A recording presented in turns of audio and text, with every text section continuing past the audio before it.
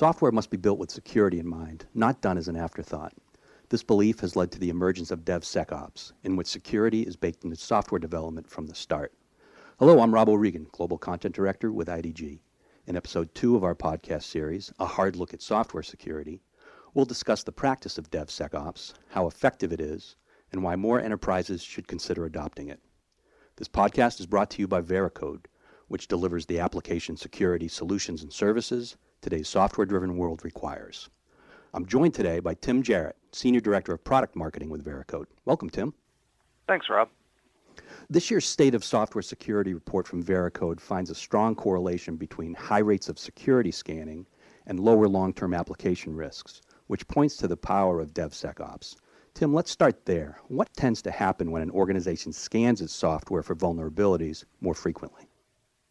Yeah, this was one of the most unique findings that we had in this year's State of Software Security report, and we'll get into the data science of it a little bit later on, I think. But the bottom line discovery that we made was that organizations that were scanning their software at rates approaching several times a week to daily were fixing software vulnerabilities a lot faster and fixing more of the software vulnerabilities in their applications much more quickly, at rates up to 11.5 times faster than the baseline software development teams that were going in and trying to reduce risks in their applications.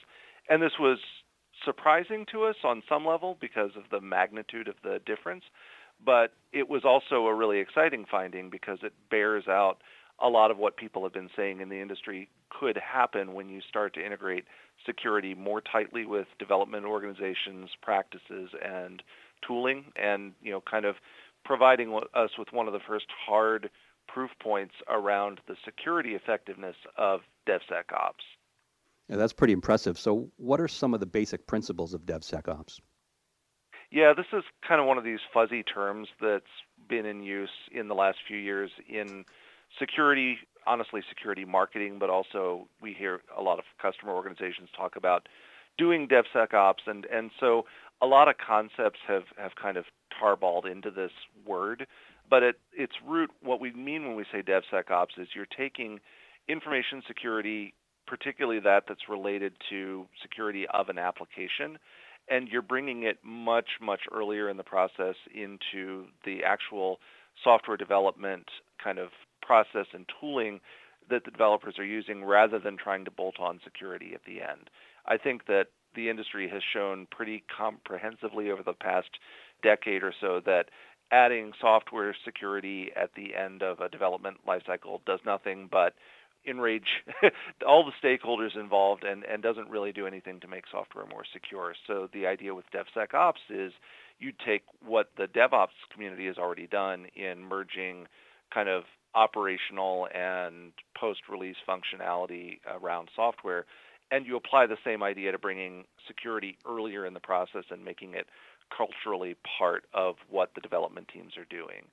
And when we're talking about the things that you do in DevSecOps, it's nothing particularly surprising, but some of the steps can be a little bit challenging for teams to implement depending on how old the code base is, how much kind of spaghetti that they've got in the code base. But you're basically talking about things like automating security testing, integrating it into some sort of automated pipeline so you quickly find out if you've introduced security defects, and then addressing cultural issues like making sure that you train members of the development organization in basic security principles and make them an extension of whatever information security organization that you've got. So that's the basic idea. Let's go back to the State of Software Security report for a second. So one of the differences in this year's report, which is the 9th iteration, was that Veracode partnered with a data science firm, Scientia Institute, to take a fresh look at vulnerability fix behavior. Tim, what did you uncover there? Yeah, so this was the root of the finding that we discussed at the top of the conversation. What we have done over the last 9+ volumes of the State of Software Security is take anonymized data from the testing that Veracode customers have done on their applications, and over the past 9 years, the volume of data that we look at, typically within a range of about a year's worth of testing, has grown substantially to the point really where, A, we couldn't effectively kind of do the analysis ourselves it was kind of outstripping our in-house ability to work with the data set given the size it was. And B, myself and Chris Eng, who's another co-author of the study, are kind of data analysis nerds. We want to make sure that when we're drawing conclusions from our data, that we're drawing the right conclusions and that we're considering kind of all the aspects of the data set. And we've long thought it would be great to get somebody in here who does nothing but data science, who understands security, and who can really help us drive some new insights out of the data. And that's what Scientia brought to the table. And what they did was they took a really interesting approach to the data. We were looking this year at a data set that for the first time included kind of individual vulnerabilities, and because we're dealing with things that are found through automated processes, so there are millions and millions of these in the data set. And we said, what can you do with this data? And what Scientia said was, well, what's interesting about these vulnerabilities is that they have a born by date and then they have a died on date. And with a data set like that, you can statistically treat the vulnerabilities as though they are members of an epidemic-bearing population, and you can look at the mortality, if you will, of the flaws. We looked at the data that brought to us, and we said maybe mortality isn't the right word in this case, so we talk about the persistence of the findings. How long do they stay around in an application? And this takes concepts that are looked at in industry like mean time to remediate to the next step. The problem with mean time to remediate is historically is that it only looks at vulnerabilities that you've actually fixed. It ignores all the ones that you haven't fixed yet. And so you get mean time to remediate numbers that are artificially low because they're only on the small portion of the issues that you've actually fixed. What Scientia was able to do was to create a statistical model that said, taking all vulnerabilities into account, this is how long it's going to take you to fix the first 25%, to fix 50% of the vulnerabilities, and to fix 75% of the vulnerabilities. And that data analysis allowed us to get a much better picture of how long these risks were sticking around in the application and to characterize kind of what the resulting impact that the application security activities had on the security of the organization. A reminder that this podcast is brought to you by Veracode, which delivers the application security solutions and services today's software-driven world requires. Tim, to that point about persistence, what are some of the risks that organizations incur when flaws that are discovered but not remediated persist over time? Yeah, I think the thing that we're concerned about here is the window of exposure. So for certain categories of vulnerabilities, like vulnerabilities in known open source components, there are off-the-shelf exploits for these vulnerabilities. And as soon as they become publicly facing, the odds are that somebody scanning large portions of the internet with some off-the-shelf tool is going to find the vulnerability and exploit it. And this is one of the reasons why people really care about vulnerabilities in open source code. But that doesn't mean that vulnerabilities in the code that your team wrote are not exploitable. It just means that it's going to take longer for somebody to discover them and exploit them. And the longer those vulnerabilities stick around in the software, the greater the odds are that you're going to get exploited, basically.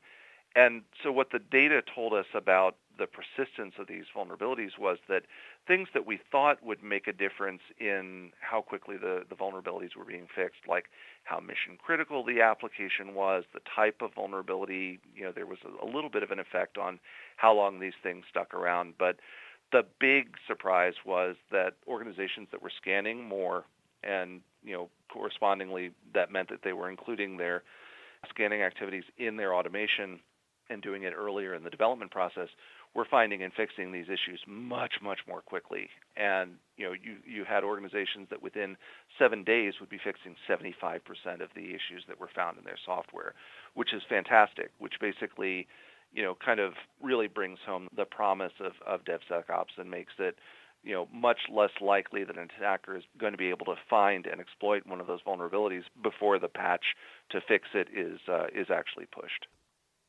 So it's obvious that organizations need to take care of flaws more quickly once they've been identified, but the data shows they struggle to do that. What's holding back enterprises from adopting DevSecOps to improve application security?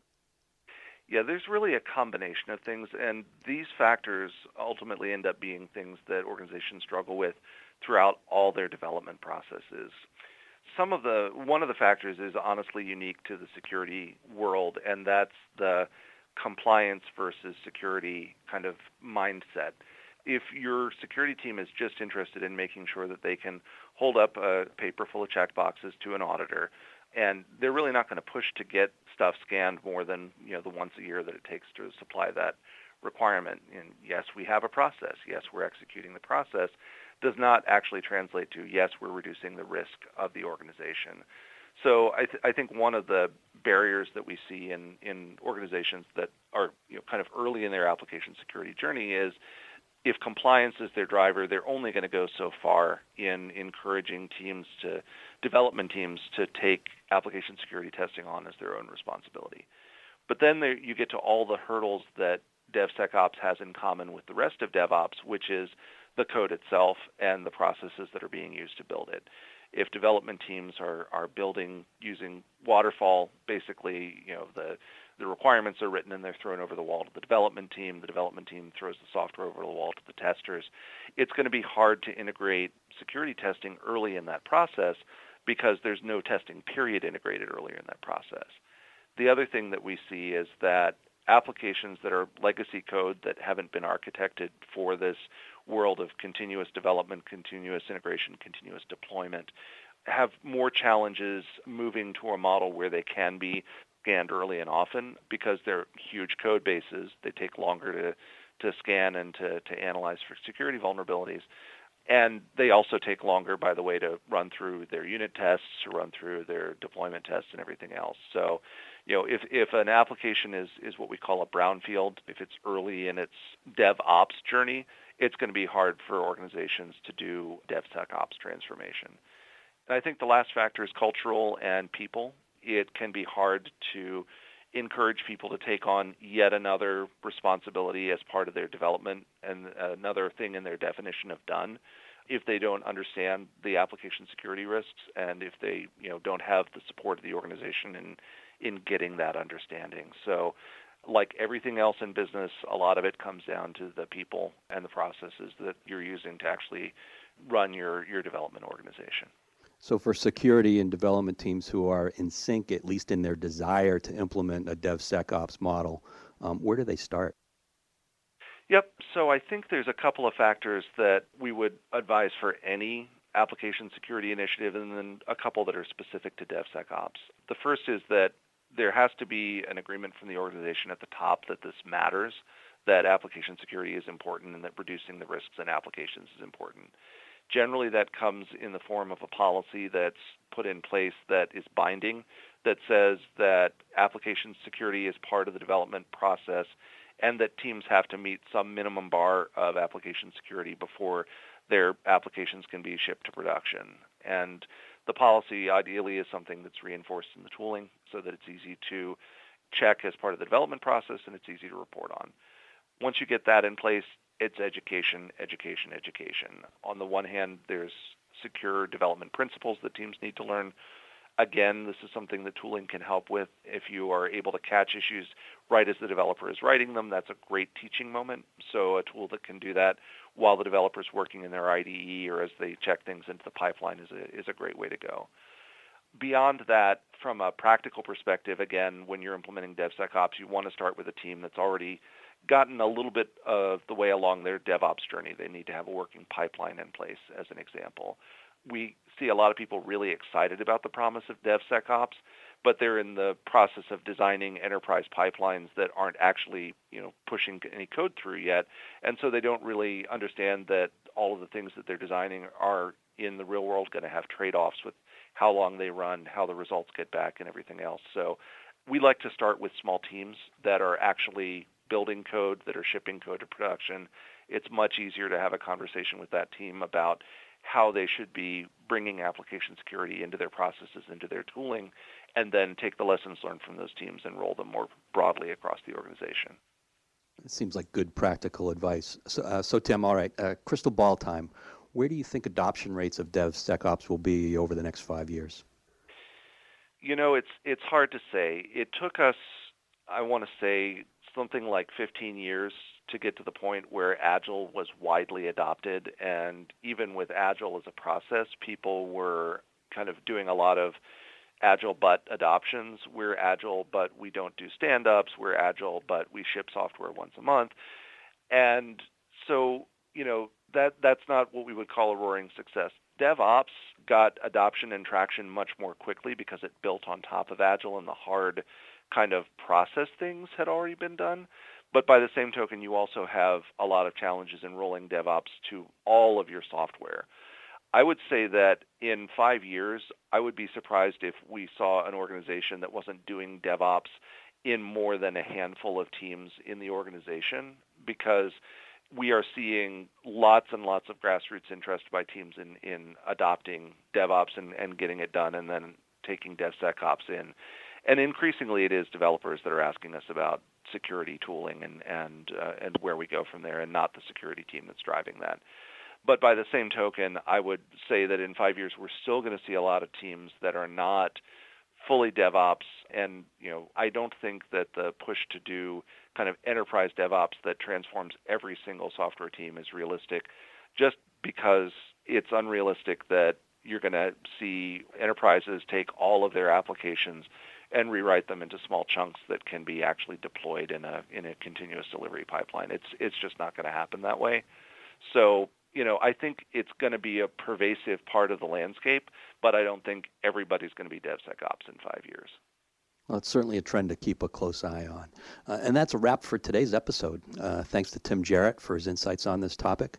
For more information about DevSecOps practices, visit Veracode.com. For IDG and Veracode, I'm Rob O'Regan.